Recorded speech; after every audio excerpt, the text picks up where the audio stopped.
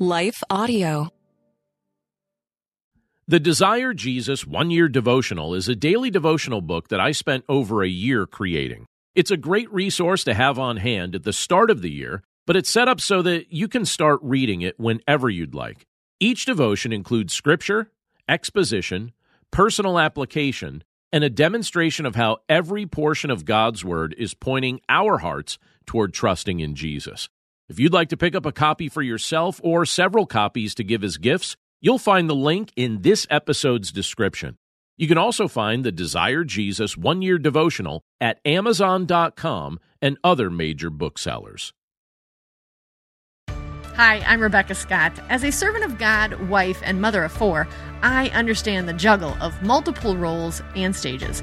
That's why I created the Encourager podcast to help guide us through the messy middle stage of life. Join me on the Encourager as we challenge the chaos and embrace harmony. Together, we'll create practical systems to balance your roles and fulfill priorities.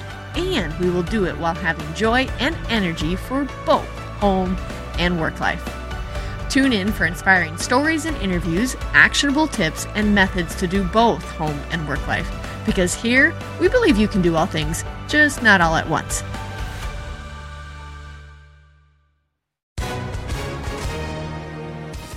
Hi, everyone. If you've been injured in an accident that was not your fault, listen up. We have legal professionals standing by to answer your questions for free. Call now and find out if you have a case and how much it's potentially worth. Call 800-497-4410. I'm here with spokesman John Wolf. So, John, tell everyone listening who should call right now. Well, Maria, first off, thank you for having me here. It's always nice to answer the listeners' questions. Now, as far as who should call in, anyone who's been injured in an accident and think you deserve compensation, give us a call right now. 800-497-4410. You'll find out if you have a case and how much it's potentially worth. Thanks, John. You heard it, folks. Take advantage of this opportunity and call now. 800-497-4410. Advertisement sponsored by Legal Help Center. May not be available in all states. You're listening to the Chapter a Day audio Bible. I'm John Stange, and today we're in Lamentations chapter 2, and we'll be reading from the English Standard Version. How the Lord in his anger has set the daughter of Zion under a cloud. He has cast down from heaven to earth the splendor of Israel. He has not remembered his footstool in the day of his anger. The Lord has swallowed up without mercy all the habitations of Jacob. In his wrath he has broken down the strongholds of the daughter of Judah. He has brought down to the ground in dishonor the kingdom and its rulers. He has cut down in fierce anger all the might of Israel. He has withdrawn from them his right hand in the face of the enemy. He has burned like a flaming fire in Jacob, consuming all around. He has bent his bow like an enemy, with his right hand set like a foe. And he has killed all who were delightful in our eyes in the tent of the daughter of Zion. He has poured out his fury like fire. The Lord has become like an enemy. He has swallowed up Israel. He has swallowed up all its palaces. He has laid in ruins its strongholds, and he has multiplied in the daughter of Judah mourning and lamentation. He has laid waste his booth like a garden, laid in ruins his meeting place. The Lord has made Zion forget festival and Sabbath, and in his fierce indignation has spurned king and priest. The Lord has scorned his altar, disowned his sanctuary. He has delivered into the hand of the enemy the walls of her palaces. They raised a clamor in the house of the Lord as on the day of festival. The Lord determined to lay in ruins the wall of the daughter of Zion. He stretched out the measuring line. He did not restrain his hand from destroying. He caused rampart and wall to lament. They languished together. Her gates have sunk into the ground. He has ruined and broken her bars. Her king and princes are among the nations. The law is no more, and her prophets find no vision from the Lord. The elders of the daughter of Zion sit on the ground in silence. They have thrown dust on their heads and put on sackcloth. The young women of Jerusalem have bowed their heads to the ground. My eyes are spent with weeping. My stomach churns. My bile is poured out to the ground because of the destruction of the daughter of my people, because infants and babies faint in the streets of the city. They cry to their mothers, "Where is bread and wine?" as they faint like a wounded man in the streets of the city, as their life is poured out on their mother's bosom. What can I say for you? To what compare you, O daughter of Jerusalem? What can I liken to you that I may comfort you, O virgin daughter of Zion? For your ruin is vast as the sea. Who can heal you? Your prophets have seen for you false and deceptive visions.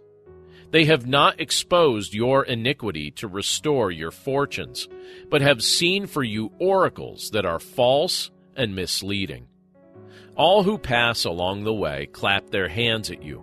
They hiss and wag their heads at the daughter of Jerusalem. Is this the city that was called the perfection of beauty, the joy of all the earth? All your enemies rail against you. They hiss, they gnash their teeth. They cry, "We have swallowed her." Ah, this is the day we longed for. Now we have it. We see it. The Lord has done what he purposed. He has carried out his word, which he commanded long ago. He has thrown down without pity.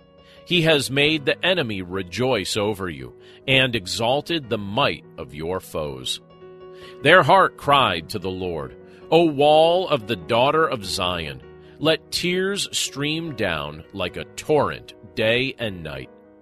Give yourself no rest, your eyes no respite. Arise, cry out in the night. At the beginning of the night watches, pour out your heart like water before the presence of the Lord. Lift your hands to him for the lives of your children, who faint for hunger at the head of every street. Look, O Lord, and see, with whom have you dealt thus? Should women eat the fruit of their womb, the children of their tender care? Should priest and prophet be killed in the sanctuary of the Lord? In the dusts of the streets lie the young and the old. My young women and my young men have fallen by the sword. You have killed them in the day of your anger, slaughtering without pity. You summoned, as if to a festival day, my terrors on every side.